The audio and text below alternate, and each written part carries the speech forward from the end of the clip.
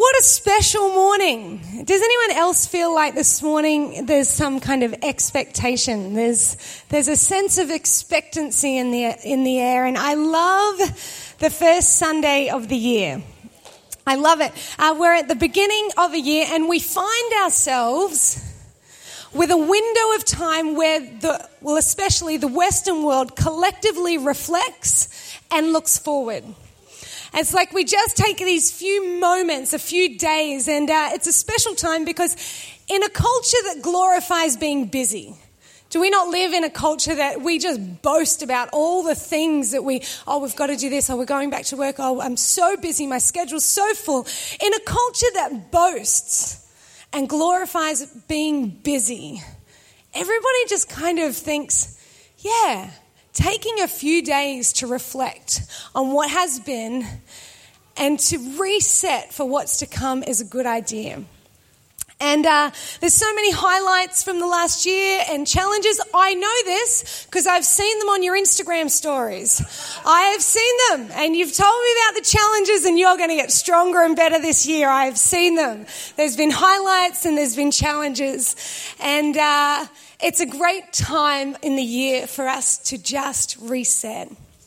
And as we get this window of time, sometimes, if you allow me to stretch this metaphor, we see through this window and sometimes we don't like what we see.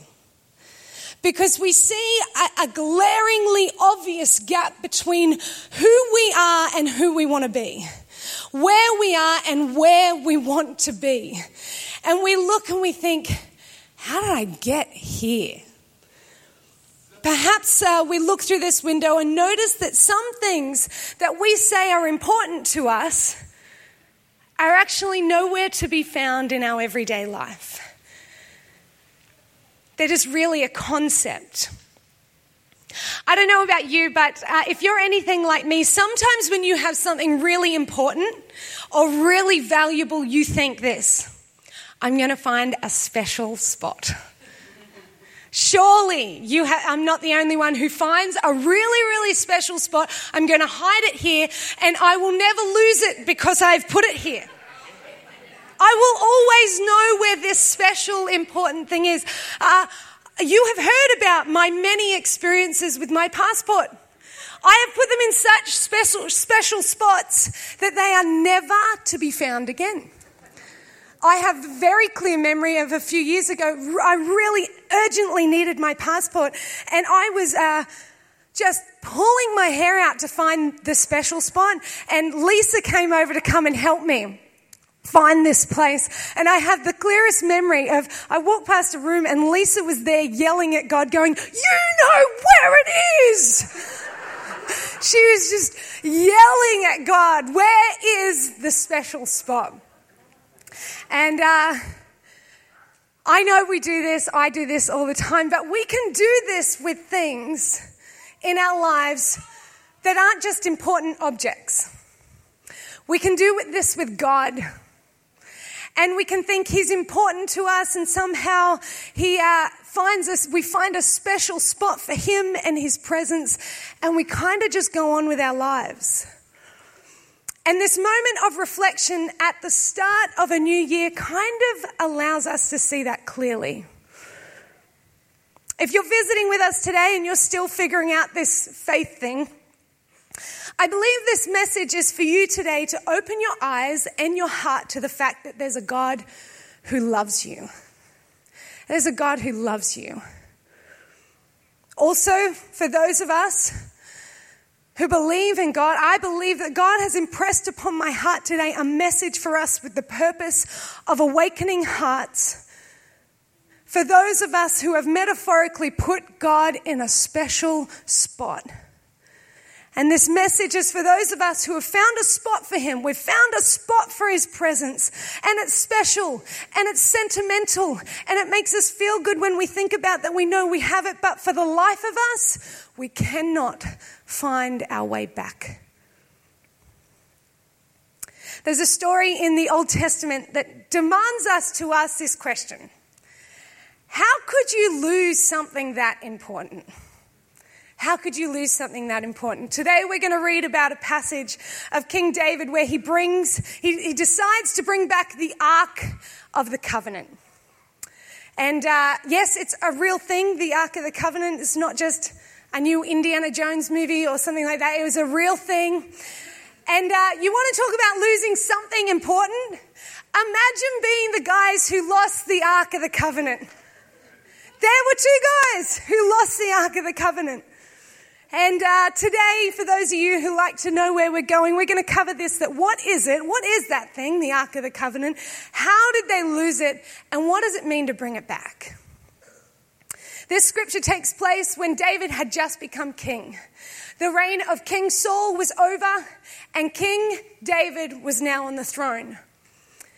It was his first act that he wanted to do when he became king. He wanted to bring back the Ark of the Covenant. So what is it?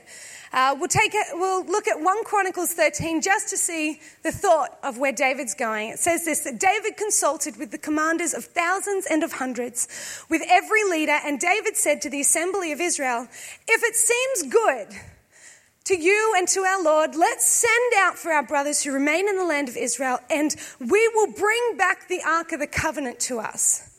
For we did not seek it in the days of Saul. All of the assembly agreed to do so, for the thing was right in the eyes of the people. Some version says, where it says, we didn't seek it in the days of Saul, says it was out of sight and it was out of mind. So what was it? What was the Ark of the Covenant? The first thing that David did as king, he thought this was so important that this is what I'm going to do. My first thing as king. Well, it was a wooden box. And it was covered in gold. It had gold rings either side of it for carrying, and on top of it, it had two angels or cherubims that looked at each other, and in between there was a thing called the mercy seat. Within the ark, we know for sure that the 10 Commandments were in there. The law was in the ark. And then some say, and it's talked about, that there was a bowl of manna to remind the people of God's provision. There was Aaron's staff to remind people of God's miraculous power and his leadership. And this ark had been built by Moses. God told Moses to build this ark so he would have a place for his presence to reside with his people. That God's presence would reside above the ark and his glory would be manifest there. It was so his presence could be with them, lead them, and guide them. Importantly for us today is what the ark represented. The ark was a physical representation of God's presence with his people. Emmanuel, God with us. And that's where his glory was manifest. Because the ark was built out of wood and covered in gold, this was a representation of Jesus. It represented his humanity, but the gold represented his deity that could not be ruined. This ark was important. It was important. And so even as we just scratch the surface of what the ark represented, this is just scratching the surface, we can kind of see that this was a big deal. To lose the thing that carried the presence of God was a big deal. To put it somewhere where you don't know where it is anymore, the presence of God was no longer with the people of God. This was a big deal. And it begs us to ask the question, how do you lose something that important? I'm sure that has been a key line in many marital spouses' arguments. How do you lose something that important? Well, how did they lose it? 20 years before the verse that I read about David, 20 years before, there were the Israelites, and the house of Eli was running the temple. And he had two wicked sons. It says they were wicked in all of their ways. They fulfilled their priestly duties in name only and completely disregarded the things of God, the presence of God, the nature of God, and who he is. They manipulated his presence, and they abused their privilege and lived however they wanted. You can read that in 1 Samuel 4. And it was during this time that the Israelites were still under oppression of the Philistines. They were like bullies.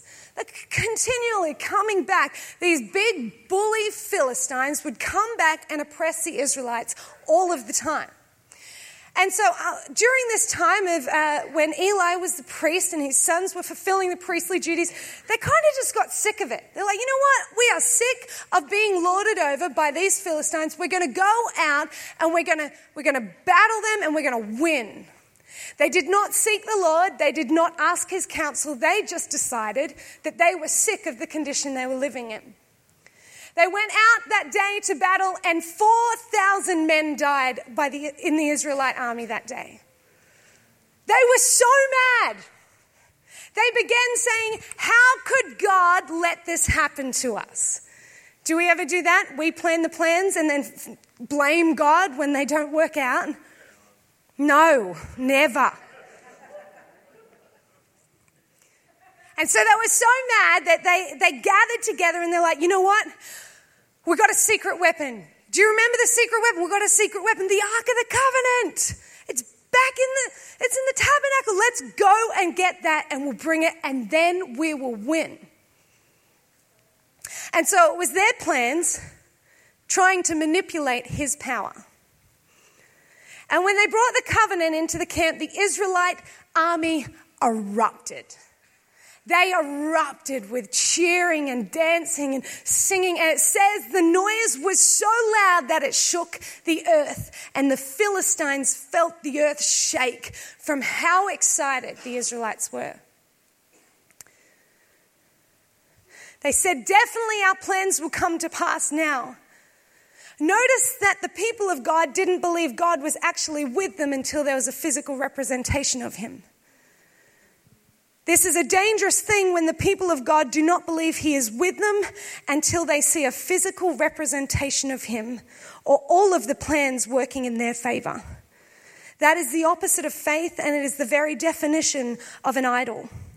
Even the things of God can become an idol to us if we rely on the rituals and religion more than his presence. As a people of faith, we must believe that God is with us and for us despite what we do or do not see.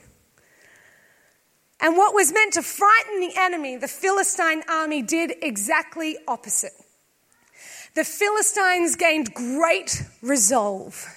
They're like, there is no way they are going to beat us. There is no way. And you know what? We're going to beat them and we're going to take that little thing, that ark thing that they think is so powerful. And you know what they did? They did. 30,000 men died from the Israelite army and the ark was captured in one day. Eli died, his sons were killed, his daughter-in-law died in childbirth, and the ark was lost in one day. The Philistines had captured the ark. They lost it. The Ark of the Covenant was never designed to be Israelites' pawn in their plans. God was not and is not a trick to have up our sleeves, to use to our advantage. You see, there were rules regarding the Ark of the Covenant, and one of them was that the people didn't tell the ark where it was to go. God determined where the ark was to be. The ark didn't come to them, the people went to the ark. And the same is to us. We don't demand and tell the presence of God where to go. We go to him. They had total disregard for the presence of God and how holy he was. You see, the purpose of the ark was so that God could be with his people, not be used by them. The lesson is the same for us today, and Pam touched on it this morning, that Christ and our salvation is not a trinket in which we can pull out after we've decided everything and then sprinkle some Jesus sugar on it. We cannot expect to make the path, decide the plan, choose the job, choose the relationship, choose the house, the holiday, the car, the attitude, the way the time's spent, the way the money's spent, and then say, hey God, you'll be so proud of me. I did your job. Bless this. Proverbs 19:21 says it like this, but humans keep brainstorming options and plans. but God's purpose prevails. You see, they lost reverence for his presence because they saw it as an object of manipulation rather than a place of adoration. Simply put, they came to God saying, they came not saying, I want to be with you. Rather, what can you do for me? The ark represented his presence and they lost it because of they lost their reverence towards it and they lost their way. How do you get back from that? How do you lose something that important? Well, what does it mean to bring it back? We know what it is. We know how they lost it. What does it mean to bring it back? As we read on, we find that the Philistines and the ark, the enemy and the ark, don't really get along. Who would have figured? Everywhere that they put the ark, they would wake up and their idols would be bowing down to it. They'd be so annoyed, they'd prop it back up. And then the next morning, the idol would be bowing down, but this time all of its limbs are cut off. And so they'd move it to another town. And in that town, sickness and tumors would break out and people would die. And they'd move it to another town and another town. And after 7 months of this, they kind of think, I don't think this is working out. The Arkanas is not really working out. And they think, it's time to send it back. It is time to send it back. So they pop it on a cart, off it goes. It returns to Israel, but instead of going back to the tabernacle where it was meant to be, it goes to someone's house. And this young guy is put in charge of guarding it, and it gets put in a special spot in the back corner of Israel. And it stays there for 20 years. Now that is a special spot. That is on the brink of never being found again. That's passport territory, that one. But after 20 years, during this 20 years, Israel gets a new king, and it's King David. It was a new season. It was a new day for Israel, where they could reflect on what has been, but reset for what was coming. And the first thing David wanted to do was bring back the ark. Perhaps starting this year, you may be a little bit like David, and maybe looking at your world and the life you're building and think, wait, God's not at the center of this. I know he's somewhere. I put him somewhere. But he's not at the center. Or maybe your life has been a bit like the season of Saul where they said, we did not inquire of the ark. Meaning we did not seek out God for guidance. It was out of sight and it was out of mind. Perhaps you are living however you want, doing whatever you want, and then slapping the name of Jesus on the side, hoping it gets blessed. If you identify with this, or if you don't, pay close attention to the 2 lessons that David learnt whilst bringing back the ark. In the first attempt to bring back the ark, we read a passage of scripture that most of us would like to skip over. It's one of those passages that we kind of think, oh God, what'd you do that for? I don't like it. And we just want to skip over it and not touch it. Because it's one of those polarizing passages where people go, see that? I can't believe in a God like that. I can't believe in that cruelty. How could that kind of God be anything to do with love? But we press on. It says this in 1 Chronicles 13. First attempt. They carried the ark of God on a new cart from the house of Abinadab. I'm glad it's not up there so you can't tell how badly I'm pronouncing that. And Uzzah was driving the cart. And David and all of Israel was celebrating before God with all of their might. There was a party going on. They had got the ark and it's coming home. And then when they came to a threshing floor, Uzzah put out his hand to hold the ark because the oxen stumbled. So he thought, oh, here we go, the ark. Oh, yep, we got it. And in that moment, the anger of the Lord was kindled against Uzzah, and he struck him down because he put out his hand to the ark and died there before God. David was so angry because the Lord had broken out against Uzzah, and that place was called Perez Uzzah to this day. And David was afraid of God that day, and he said, how could I bring this ark home to me? Kind of drastic, God. Bit of a party killer, literally. We may look at this passage and think, how could God be so cruel? And we might have two different reactions. It might be we could be really angry about this passage, or we can become fearful of God. But we must understand that there were rules regarding the ark. And the rules were not there because God was cranky and uptight and just, you have to do it my way. No, the scripture says that these rules were to be obeyed so that the people would know the message of God when they followed them. See, the Ark of the Covenant was a whole message of the gospel in itself. You look into it, it is a message of the gospel where Jesus was human but deity, and that the law was inside, but there's mercy on top, and there was a blood that went on top that made a way for us to commune with God. And any kind of misdemeanor, anything that you would approach that in the way that God said not to, would distort the message of the gospel for them. You see, the Lord designed it to be a concrete gospel message. And it wasn't just for the people of Israel. It was so that the world would know the message of grace. And if these rules were broken, then the gospel message was somehow distorted and somehow thrown off track. One of the rules about the ark was that it could not be touched. You may ask, wait, God struck him dead because he broke the rule? Well, yeah, but no. If you read, so many rules were already being broken at this stage. So many rules, like it was meant to be covered and it wasn't uncovered. It wasn't meant to be on a cart and it was on a cart. But this one, what was it about this action?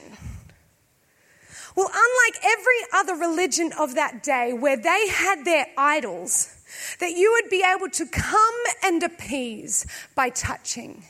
You'd come and kiss, you'd come and bring, you'd come and try and get close to the idol. You see it even today that you get worn away on idols because these idols needed their flattery, they needed their love, they needed their affection to somehow get their approval. God was not like that. And there is a great divide between God and humanity, and the gap could not be bridged by human work or effort. It needed to be bridged by God. It needed a sacrifice worthy enough to bridge the gap. And the gospel message that Uzzah was distorting was saying that by human works we can make it to God. That somehow we can manage God, that somehow he needs our help to prop him back up, that somehow the dirt that he had made would defile him more than the sinful hand of himself. Uzzah did not have a clear view of God's holiness, and he didn't have a clear view of his sinfulness.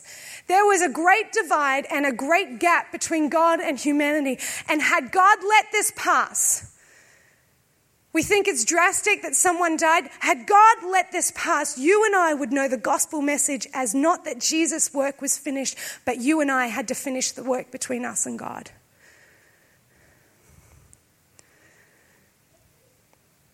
Tim Keller says it like this: the attitude that Uzzah took towards God, and the notion that somehow he could manage him or that God needed his help was and is always fatal in our lives. When David saw this, he was angry, pretty embarrassed in front of 30,000 people, but more than that, he was fearful. He was fearful. He said, how could I ever bring the ark to me? Meaning, how could I ever bridge this gap? Church, hosting the presence of God is never brought about because you think you have earned him. God's presence in our lives has only been made possible because Jesus paid the ultimate price to bridge the gap between sinful humanity and a holy God. And David went away fearing God and realizing there is something between me and him and I don't know how to get there. So they all kind of looked at each other and went, well, I don't want it. Do you want it? I don't want it. And then there was a foreigner's house. They're like, chuck it in there. And they all scurried off. Put it in a special spot. As time went by, David heard the report that the house where the ark was, in the foreigner's house, a non-believer, was being blessed.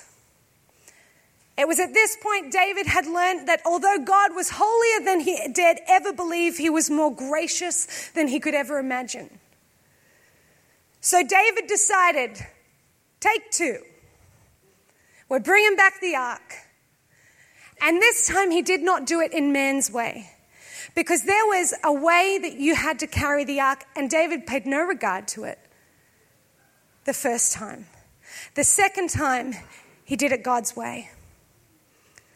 Perhaps this house was being so blessed. A foreigner, a non-believer, perhaps this house was being so blessed because this man knew with all of his might that this was a gift. The presence of God was a gift. He did nothing to earn it. He did nothing to make his place worthy. All he could do was accept it and bring it right into the center of his life, and he was blessed because of it. You see, God is the great equalizer.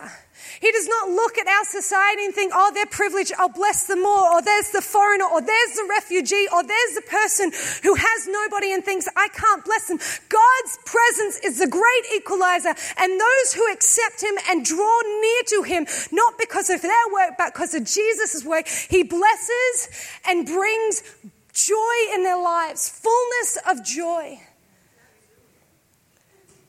And so as he did it God's way, as David did it God's way, the way the Lord mapped out that journey, the second journey, was marked by joy and worship. And the ark was brought back in. David had built a place for the ark, and it wasn't in the back corner of Israel this time. It wasn't in a special spot that we kind of needed to search out the whole land. It wasn't obscure. It was right in the center. Nobody could forget his presence. No one could walk through the city and not know that the most important thing about that place was the presence of God. David was a changed man.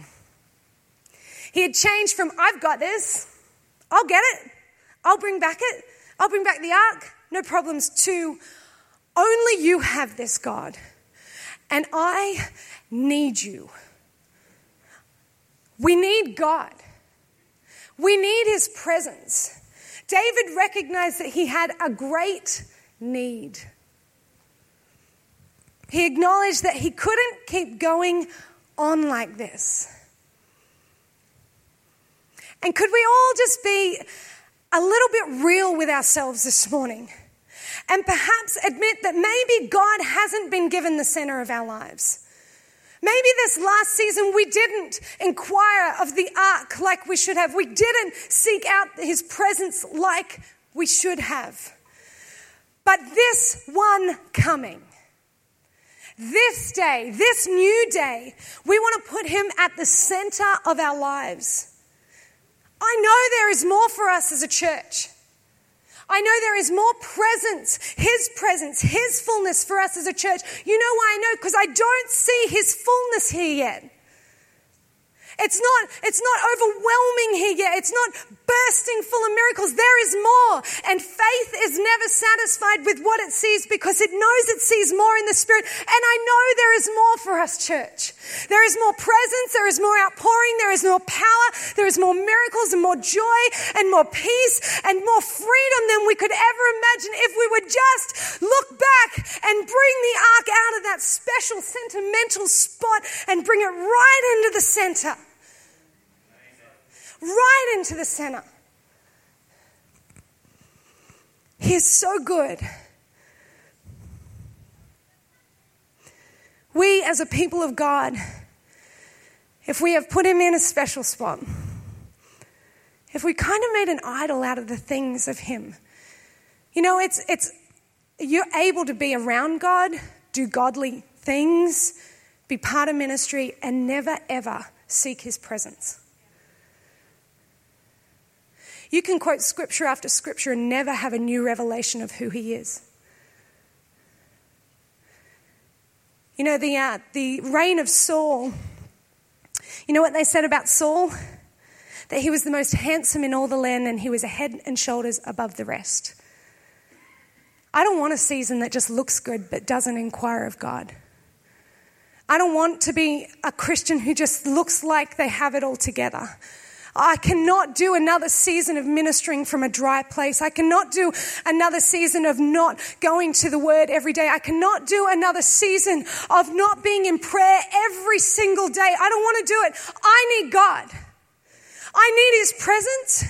And I am so dry without it that we are faking our way to freedom and it's doing nothing for the world. We need his presence, church. We need to bring it right back in the center. We are entering our 20th year as a church. A 20th year as a church. I don't feel like it's a coincidence that God placed this story on my heart. The 20 years that we would reset and, like our original vision said, a community centered on Christ. That we would bring him to the center. That we would learn how to create a well-worn path into his presence. You know, sometimes it might feel like, practically, it might feel like it's really hard to get to his presence. You might think, yeah, you're talking about all these aloft things. That's nice, Jess, but what about real day? I kind of think about creating a well-worn path into his presence is kind of like when you want to try and make a track through the bush. You know, and you kind of just see it and it's just like trees and you think, is there a way through there? And that's what it feels like when you begin to create a habit where when you want to create a discipline of meeting with God and seeking God. And sometimes it feels like you take your first step and like anyone who's been bush walking, you get flicked in the face by the branch. And there's no one in front of you to get mad at. It just flicked you. And I kind of relate that to when you start trying to meet with God. Watch this. Thoughts just fly into your mind. You cannot still your mind for the life of you. It's in that moment you remember the secret place. Like, oh, I know where the passport is. It's like every thought you've ever had comes back. It's like, and you take a step and you kind of think, oh, I think that's the wrong way. And you just go back and you just sit where you've always sat. But it's creating a well-worn path into his presence. If you go back and forth, and soon you will silence the thoughts and you will be able to take control of your mind, and God will teach you how to make that well-worn path into his presence. And if you begin to say, I can't do this, I can't sit still, I get bored, I can't read, in the most pastoral heart, I want to tell you that that is an excuse of lack of discipline and lack of maturity. Your God is bigger than your personality and your defaults to do with anything that you think you can't make it to his presence. Jesus did not die on the cross for your personality to not be able to stand in the way of you and God. You, by discipline, create a well-worn path in and out of his presence. I feel like the Lord was saying this, dust off the foundations of your faith, church. Dust it off. Get it out of the secret place. Or begin your faith journey. Bring God's presence right into the center of your life. Let us not forget God's presence, so that there would not be a day that went by where the Israelites didn't know that God was the center. In the same way, let our hearts know that God is the center of our lives. We're going to finish with communion this morning. And I've asked Luke to lead us in a worship song. But I pray as we enter this new season of 2019, I pray we would enter remembering God's goodness. We would remember entering God's mercy. Remember entering God's grace. This morning as we take communion, we're going to finish together. And this is a symbol, the bread and the juice is a symbol of us accepting that it's not our work that bridges the divide between us and God. That it was only Jesus' blood that could wash away our past. It was only his sacrifice that would ever be enough. And as we come in a moment, I invite you to get real with your heart and real with God. And you know what? Repentance and confession brings healing. And if you need to get on your knees before God this morning, go, that last season, God, sorry about that spot I put you in. I'm coming right back to kneel before you. I see you as Lord and Savior.